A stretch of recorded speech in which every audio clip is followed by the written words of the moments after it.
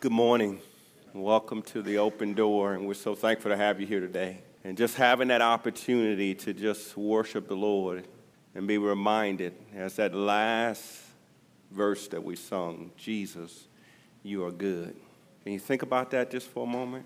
How good Christ is and how good he's been to us.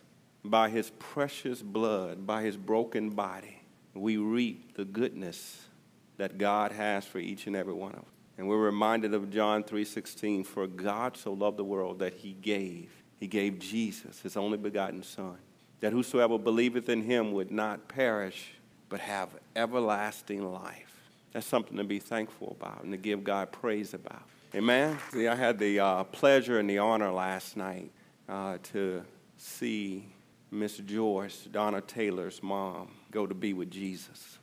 As she took her last breath in this world and entered into eternal life. And everyone that was standing around her, of course, they're gonna miss her, and it's gonna grieve the parting. Parting has such sorrow, but there's a sweet release that we were all reminded of, that because of Christ and his goodness, she entered into the presence of God, his sweet release. And God has that for each and every one of us, that we would receive his kingdom and we would receive eternal life because of what Jesus did. Amen? And we can praise God for it. So I ask you to encourage Donna and her family as they continue to mourn the passing of Miss Joyce, but also rejoice in the newness of life that we have in Christ. Amen? And so I want to share with you today and just spend some time. I've been thinking about this a little bit, and there's a visual that I have for you. So I want everybody to visualize this, okay? Just kind of think about this in your mind. Think about the best meal that you've ever had. Think about what you just, it's your favorite. You just love it, okay? And you go to a buffet and you're just packing it on. Nobody in here has done that, right? Just packing it on. You put everything on your plate. And I have some people in my family that when they go to buffets, they like to just, there's not a whole lot of room on the plate. It just gets pretty full, it gets high, and there's a lot on the plate, right? But then there are those of us in the family that we like to, keep our food separate. We like to have space. We don't like it to run into each other, so that we can savor and taste every bit of it. One of the greatest inventions that were ever created, and I figured this out in elementary school. In elementary school, they gave me this tray. Anybody remember that? And this tray had cuts and slots in it where all my food could go in different spots and they would never touch each other. I loved that tray. If I could have a tray now, I would want one. So that tray allowed us to set apart our food. And that's what I want to talk with you about today. Not so much about the food, but is he set apart? It's the title of our message today, is he set apart? Because just like in that buffet, if we pack on so much, the flavors start running together. And we can miss that sweet, sweet savor that we're supposed to have in the one. Because we'll allow him to be right there with everything else. When the Bible says and reminds us by the words that Peter penned, sanctify the Lord God in your hearts. Set apart him in your hearts. So if you have your Bibles, if you have your tablets or your phone, I'd ask you to turn with me to 1 Peter, the 3rd chapter, and the 15th verse. That's going to be our scripture reference for today. And the title of this message is he set apart? Is he set apart? 1 Peter, 3rd chapter, and verse 15 reads, but sanctify the Lord God in your hearts, and be ready always to give an answer to every man that asketh you a reason of the hope that is in you with meekness and fear. Let us pray. Father God, we just thank you for this day, Lord. We know that this is the day that you have made, and we can rejoice and be glad in it. Lord, we ask you to speak to our hearts. Help us to hear your engrafted word that's able to save, deliver, and set free. Lord, if there's anyone here that is not sure of their salvation, not sure that they've made Jesus the Lord of their life, that this would be the day that they would cry out to him and receive him as Lord and Savior. Father, we thank you and we praise you for your engrafted word. In Jesus' mighty name we do pray. Amen. Is he set apart? Is he set apart? Now let's take a moment and just kind of do a little a back view of Peter and his background. We know that Peter was one of the 12 disciples. Peter was a fisherman that Jesus saw and that he called him and he said, "Come and follow me." And we know as we kind of look over the scriptures and we see the experiences that he had with Jesus and the other 12 disciples, that we would probably say that Peter was a pretty charismatic guy, that he was very outgoing, that he would speak when others didn't want to speak, and that he would be presumptuous enough that he could get out of the boat and walk towards Jesus on the water. Amen. And so we see this guy that seemed to be outwardly have it all together. But we know that Peter also had some challenges and some struggles to where when he was getting out of the boat and walking on the water, he took his eyes off of Jesus and he immediately started to sink.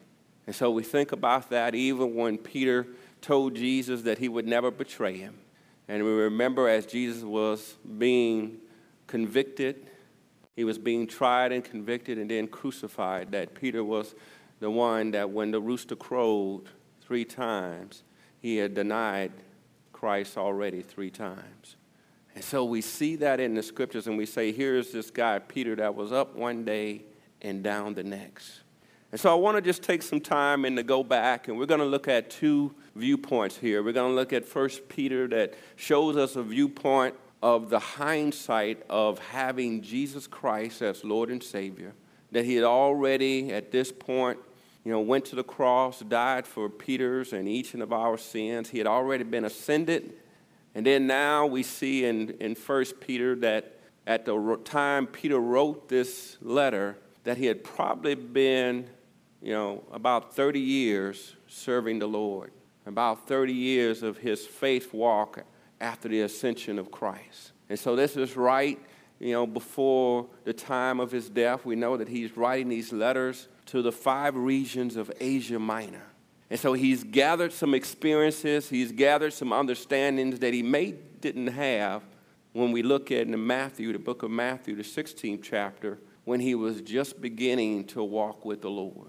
And so it's a good opportunity for us to spend some time just reflecting on this, what it truly means to have Christ set apart in our hearts. So turn with me also to the book of Matthew, the 16th chapter, and let's just examine that a little bit.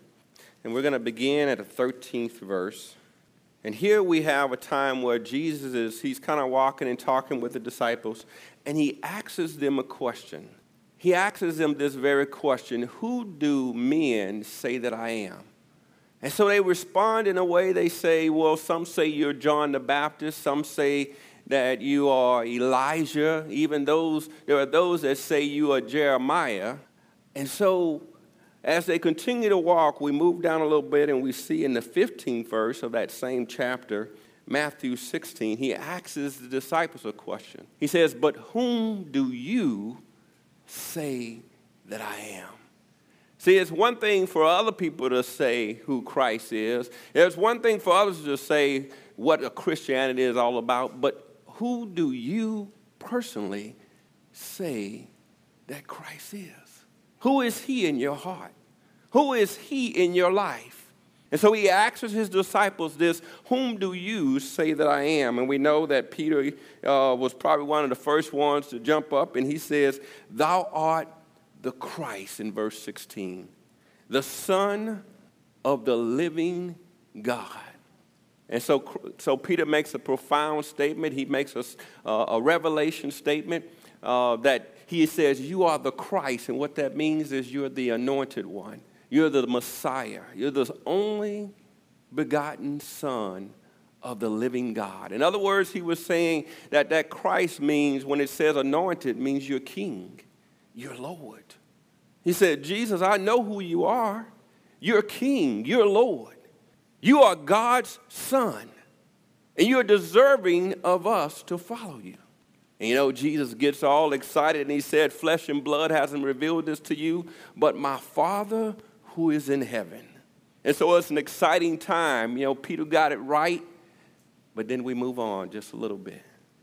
And so Jesus goes on in the 18th verse, and he says, "And I say also unto thee that thou art Peter, and upon this rock I will build my church, and the gates of hell shall not prevail against it." And we ask the question, what rock is he talking about? He's talking about upon disbelief, upon making Jesus Christ the anointed one in our lives, upon making him the Lord, the master of our lives. Upon disbelief, he'll build this church, and the gates of hell will not be able to prevail against it. And so we go on, and he talks about giving the kingdom of heaven. And whatsoever thou shalt bind on earth shall be bound in heaven. So there is some authority that comes with receiving and knowing Christ as our Lord, as our Savior, as the master of our soul. But then he charged them, don't tell anybody, because some people, just can't handle truth right now. But it's coming. And then look at verse 21. From that time forth he began. So now Jesus, once we get this understanding of who he is, now he was able to share some things with them that he never shared with them before. Look at verse 21. From that time forth he began to show unto his disciples, didn't just say, but he was showing them, how that he must go unto Jerusalem and suffer many things of the elders and of the chief priests and scribes, and be killed and be raised again the third day. So now we're taking the head knowledge, and now the disciples are hearing and seeing that Jesus is going to be crucified, that he's going to be slaughtered, that he's going to be murdered, that he's going to be broken and bloody and destroyed in his physical body. And so that stirred Peter up so much, and we look at verse 22. Then Peter took him. Think about that. Peter but just a little bit farther, a little bit before, said, "You are Christ. You are the anointed. You are my Lord." And then he took Jesus. Now, Ethan, I love you, right, brother? We're just talking about visuals here today. And Ethan's kind of bulky, but I just want to illustrate this a little bit. That he took him. That he took him. Can you imagine that? And began to rebuke him, saying, "Be it far from the Lord, be it far from thee, Lord. This shall not be unto thee." See, Peter, for a moment there, he kind of switched roles. Instead of Jesus being Lord of his heart, he became Lord of Jesus. And if we're not careful in our own walk and in our own life, we can treat Jesus like we're his Lord. We can expect him to meet all of our commands and our requests and forget that he is our Lord. Look at verse 23. But he turned and said unto Peter, "Get thee behind me." We see a staunch difference between the beginning, "Who do you say that I am?" to "Get thee behind me." Now, Jesus wasn't so much saying that to Peter, but the belief that the control of the world that Satan tries to have over each and every one of us, Jesus said, "Get behind me." That will not control God and Lord. Get behind me. That you are not greater, that the world is not greater than Jesus, our Lord. That you have to step back when it comes to Jesus, our Lord. So we see that happening here with Peter, and we say, man, Peter kind of messed up a little bit. And we see this a little bit of up and down with Peter. Because Peter had the head knowledge, but he was missing the heart knowledge of allowing it to get down in his heart, rooted and grounded in his heart. And so we see this as Peter is growing in his understanding of who Jesus is, that he has the head knowledge, but it needed to translate down into his heart. And so he goes on, he sees Jesus being crucified, he sees Jesus die, he sees Jesus rise from the grave, and he even sees Jesus ascending unto heaven. And he spends the next 30 or so years proclaiming the gospel of Jesus Christ. And so he's learned some things through that time. He's grown, and he started to develop. And over that time, there was a sanctification that started to occur, not just in him receiving Christ as Lord and Savior, and now he has the Spirit of God living on the inside of him, but now his mind, will, and emotions were being transformed by the will of God through Jesus Christ. It was being sanctified.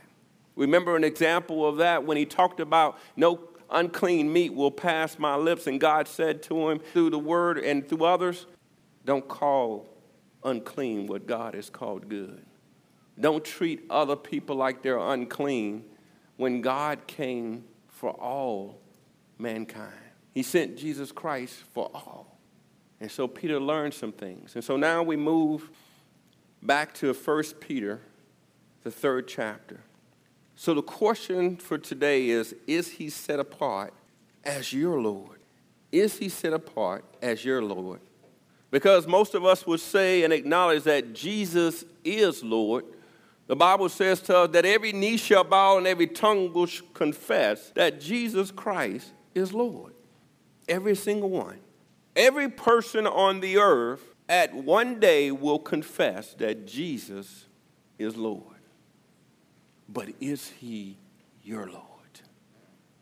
See, that's what separates God's kingdom, God's people, from the ungodly. Is he your Lord? This past week, I celebrated my 30th spiritual anniversary, and I thank you so much for the reminder and the cake and everyone that just rejoiced with me, because July 31st, 1989 was a tremendous day of rejoicing for me. Because you see, at 16, I felt God speaking to my heart. I felt him saying, Jeff, I want to be your Lord. But what I heard, all I heard is, I need a Savior. See, if we're not careful from the pulpit and from others, we can talk a whole lot about being saved, and we can leave out making him Lord. See, Jesus was very clear about that. We even see in Romans, the 10th chapter, it says that whosoever call upon the name of the Lord shall be saved. When we call him as Lord, we shall be saved.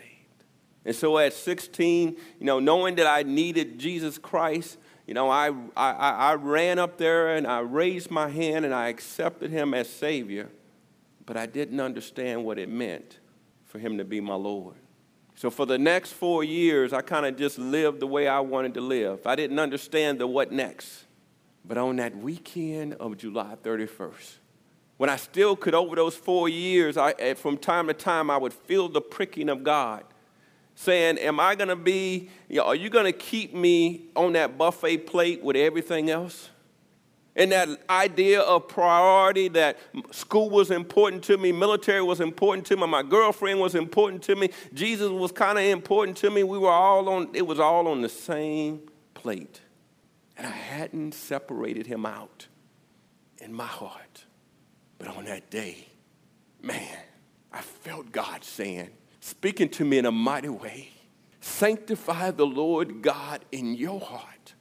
See, it's important to understand what that means. It says sanctify means to set apart. The Lord God means Christ as Lord of your life, in your heart. And so at the moment I made that decision, God didn't waste any time. He didn't waste any delay. He just came like a mighty rushing wind. And I felt him. I felt him as Lord. And he said, now follow me. And so it's important that we understand that. So I want to take a moment to review what Peter had learned as he's penning and writing 1 Peter. Look with me in 1 Peter, the 3rd chapter. See, sometimes when we look at this book, we focus on, he's talking about wives. He's talking about husbands. And we run to this book to show our spouse or somebody see what it says. When really what Peter is doing is he's covering all of his bases. He wants to remind us the importance of surrender. So we see in the first verse of chapter 3, he says, likewise, ye wives, be in subjection to your own husbands. See, let's understand what that word means. It means to be next after, to be under, to arrange ourselves. See, this is a great privilege that a woman has, that a wife has, to surrender themselves to Jesus as Lord by arranging themselves next to their husband, and even almost individual after their husband. See, that's exactly what Jesus Christ did for us. See, the Bible says he thought it not robbery to be equal with God, but he made of himself no reputation. He humbled himself and became like man. He's a God, but he humbled himself. He put himself next after God. And he's asking us to do the same thing. Husbands, you don't get off the hook, because now he moves to the husbands, and we look farther down in verse 7. Likewise, ye husbands, dwell with them according to knowledge, giving honor into the wife. That word honor brings the same symbol, that we sacrifice, that we surrender ourselves, that we honor, we lift up. See, with the wives, go alongside. Allow yourselves to be under. With the husbands, lift up, honor. And so he's given us this idea of what it means to allow him to be the Lord of our lives. And then he goes on in verse 10 to say, for he that will love life and see good days, let him refrain his tongue from evil and his lips that they speak no guile. He goes on to say, let him eschew evil and do good. Let him seek peace and ensue it. So he's talking about these practical things to do. Look at verse 13. And who is he that will harm you if you be followers of that which is good? That you're a follower, that you're a disciple, that you're following after that which is good. And remember, he said in his word, he says, there is none good but God. And so he's reminding us to follow after. So he goes on to say, after those very words, if ye suffer for righteousness' sake, happy are ye, and be not afraid of their terror, neither be troubled. And so why did he say that? Because of the next point that we're talking about in verse 15. But sanctify the Lord God in your hearts. But set apart Christ as Lord. Let him be your lordship. Let him be your supreme power and rule. And it doesn't matter what happens. It doesn't matter what the devil tries to do. It doesn't matter how he tries to come against us. God will prevail in and through us. And he says, and be ready always to give an answer as we're going through trials, as we're making him the Lord of our lives. We're going to go through things. And then it's going to allow us to be ready to give an answer of the hope and the glory that's in us. People are going to see that, and they're going to say, why are you so humble? Why are you submitted to the things of God? And then you're able to respond, because he is my Lord. Jesus is good. And then you can put some personality to that. Jesus has been good to me. I don't know about anybody else, but I know that he's been good to me. He's been better to me than I could have ever have been to myself. And as Jacob said, I'm going to hold on to him till he bless me, because he already has. I'm already blessed beyond measure. I'm just going to continue to hold on to me. And because he's a good God, because he's holy, he can't but bless. Give an answer to every man that asks you a reason of the hope that is in you with meekness and fear. See, that meekness and fear means humbleness and reverence. That we're not patting ourselves on the back. We're not saying, look at all that I've done, but look at all he has done. Look at his amazing grace, his unmerited favor upon me, and give him glory. Because if it wasn't for God on my side, where would I be? And why does he want us to sanctify him in our heart? To move all those other things to a lower priority and make him the priority in our life, the priority in our heart. For this very reason, David said it in Proverbs 4:23. He says, keep thy heart with all diligence, for out of it are the issues of life. Have you ever met somebody that, and I know a few of us have probably said it before, made that statement, I almost lost my religion. They got on my last nerve. And maybe there's times, I would tell you, during that period of time, and even probably shortly after, I would say that Jesus is my Lord, but when something came up that was really ugly or nasty to me, I responded ugly and nasty. See, my words didn't line up with my actions because I hadn't hidden him in my heart. Because out of the heart comes the issues of life. Whatever's in the heart, that's what's going to come out. If we curse like a sailor 20 years ago and we still curse like a sailor today, there's probably a heart issue. Because we can't help but transform when we allow Jesus to be priority. We allow him to be our heart. That we move from just calling him Savior to calling him Lord. So I want to spend some time talking about that. What it means for Christ to be Lord and not just Savior. See, Jeff Clark gave us 3 aspects. He wrote an article in Christian Week. I just want to share some of those thoughts with you. See, Jesus as Savior emphasizes our sins are forgiven. But Jesus as Lord emphasizes a reorientation in our life, which includes our sins are forgiven. I'm no longer the king of my domain. Jesus is. This reorientation changes everything. Jesus as Savior impacts me, but Jesus as Lord impacts me and everyone around me. Jesus as Savior is often deeply personalistic and privatized. Jesus as Lord retains the personal dynamic, but it is mission-orientated as a sent one and seeks to reflect Jesus to others. Jesus as Savior affects only the spiritual aspects of my life, but Jesus as Lord affects all of my life. It is holistic and all-encompassing. Bruxy Cavey once said this, when we make Jesus Lord, we get Jesus as Savior thrown in. That is, it becomes part of the total package. In Luke 14, we see that Jesus said, count the cost.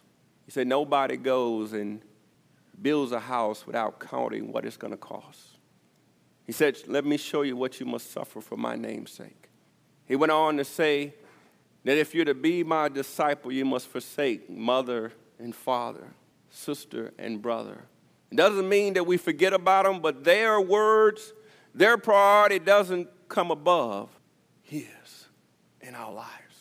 See, making Jesus Savior cost us nothing. It's a free gift. Ephesians 2:8 says, for by grace we have been saved, not of works, lest any man should boast. It is the free gift of God. But making Jesus Lord requires giving up everything. That we have to let it go. We see this example in Matthew, the 19th chapter, in the 16th and 17th verse. We see here that this is the rich young ruler that's coming to talk to Jesus in Matthew, the 19th chapter, verse 16 and 17. And he goes to Jesus and he says some words. He says, and behold, one came and said unto him, good master, what good things shall I do that I may have eternal life? So I want you to take a moment and just reflect on that word, good master, because the terminology that he was using at the time in the Greek is called kalos. And what that means is a Greek attribute meaning beautiful inside and out. He was saying, Jesus, I've seen what you've done, and you're beautiful. Your actions are beautiful inside and out. You have good actions, a good attitude. You're a good-hearted person. And Jesus knew that that's how he was seeing him, that he wasn't really seeing him as master and Lord. And so he asks Jesus, what good thing shall I do? And we see that Jesus responded, he said unto him, why callest thou me good? For there is none good but one, that is God.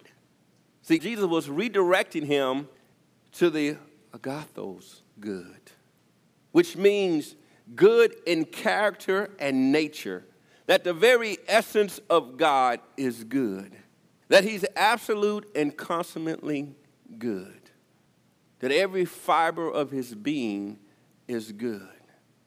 So he wanted them to know it's not about the actions that we do here, but it's about following the one that is agathos, good. So he goes on to kind of give him a little bit. He says, but if thou would enter into life, keep the commandments. If you don't want to make him truly your master, here's the other option that you have. Do all the commandments. Don't ever mess them up. Live a perfect life in following every aspect of the commandments, and you'll enter in. How many success stories do we have on that one? One. His name is Jesus. And so he goes on as we look down in verse 21 and 22. Jesus said unto him, if thou wilt be perfect, see, he uses that word, go and sell that thou hast, and give it to the poor, and thou shalt have treasure in heaven, and come and follow me. So Jesus was saying, here's how you can be perfectly righteous and holy in the sight of God. This is how you can be perfect because he is perfect, he's holy, is that you give it all up and you make me Lord. You don't hold on to anything else on the plate. Don't try to do the and one. You know, I just got to get some egg rolls. They look so good. I got to get my chicken on there, and I got to have a few extras, but that one course meal, and his name is Jesus. And he says, if you seek me, seek ye first the kingdom of God and his righteousness, and all these things shall be added unto you. So he said, come and follow me. But when the young man heard that saying, he went away sorrowful, for he had so much on his plate. He had great possessions. He didn't want to walk away from the buffet. See, the practical examples of that is that we determine that everything we have belongs to God. As long as things belong to you, you belong to things. Give and it shall be given. Give back to God what belongs to him. None of it belongs to us. Making Jesus Lord means to deny self. Back in Matthew 16, we see that point of Peter saying, Jesus, you're the Christ. We also see Peter just a few moments later rebuking Jesus and basically saying, you're not my Lord. When things go wrong, when things aren't the way I think they should be, you're not my Lord. And so Jesus makes these statements in Matthew, the 16th chapter, verse 24 and 25 to all the disciples. If any man will come after me, let him deny himself and take up his cross and follow me. Set me apart in your heart. For whosoever will save his life shall lose it. And whosoever will lose his life for my sake shall find it. That if you give it up, Jesus is right there. That he holds it secure and safe. A couple of practical examples of this is when you want to stay home, get up anyhow. When you feel so tired and you just don't want to come to church, get up anyhow. When you don't want to read your Bible, just do it. Sacrifice. Lay your life down. When others offend you, don't lose your religion. Love on them. Love on them. So why would we want to make him Lord? Because it sounds kind of tough, doesn't it? Many people have decided to make Jesus their personal Savior, but have yet to truly embrace him as Lord. The first asks people to seek forgiveness of sins. The second summons people to a lifetime of devoted discipleship to Jesus. See, a disciple is a learner. A disciple is a follower. That we answer to Jesus. A person who is a pupil or inherent to the doctrines of Jesus, not our own doctrine. See, the important distinction with Christian discipleship is that we are not only called to learn the teachings of Jesus Christ, we are also called to live them. You ever heard that saying, easier said than done? See, Jesus will help us along the way. Just like he did with the disciples of old. He walked with them and he talked with them. He reminded them who they are, whose they are, and where they're headed. He shared with them God's plan. He took them aside when they were going through trials. He reminded them that no weapon formed against you shall prosper. that he that began a good work in you is faithful and just to complete it to the day of redemption. See, the heart produces the disciple, not the other way around. When we give him our heart, it produces a disciple. If we give Jesus our heart to lord over it, he will make us his disciple. See, as we tie back to the scripture that Peter was talking about, he says, set apart Christ as Lord in your heart. Maybe he was reflecting when he didn't really do that. When he would say things, but it wasn't rooted down in his heart. And over the time, he just realized Jesus is worthy of me following him. Jesus is good. And I know that the New Testament church, they're going through some trials, and I just want to write this letter. They're going through some persecutions. It seems like things aren't going the way they should, and people are coming against them. Set apart Christ as Lord in your heart. Sanctify the Lord God in your heart. Allow Christ to be your treasure. Allow him to be first and foremost.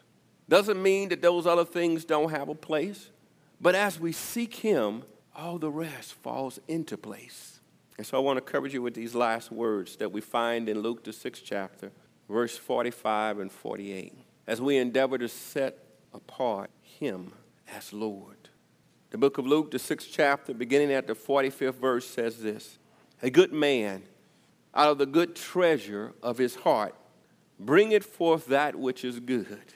An evil man, out of the evil treasure of his heart, bringeth forth that which is evil. For of the abundance of the heart his mouth speaks. And why call ye me Lord, Lord, and do not the things which I say? Verse 47, whosoever cometh to me, and heareth my sayings, and doeth them, I will show you to whom he is like. See, Jesus wants to show us off. And in our obedience and in our making him Lord, he has some very clear words to say to us what we look like. Look at verse 48. He is like a man which built an house. He counted the cost. He understood that he was going to go through some trials. But he knew who was well able to supply all of his needs. He is like a man which built a house and digged deep. He pressed towards the mark of the high calling that's in Christ Jesus and laid the foundation on a rock. He is our chief cornerstone.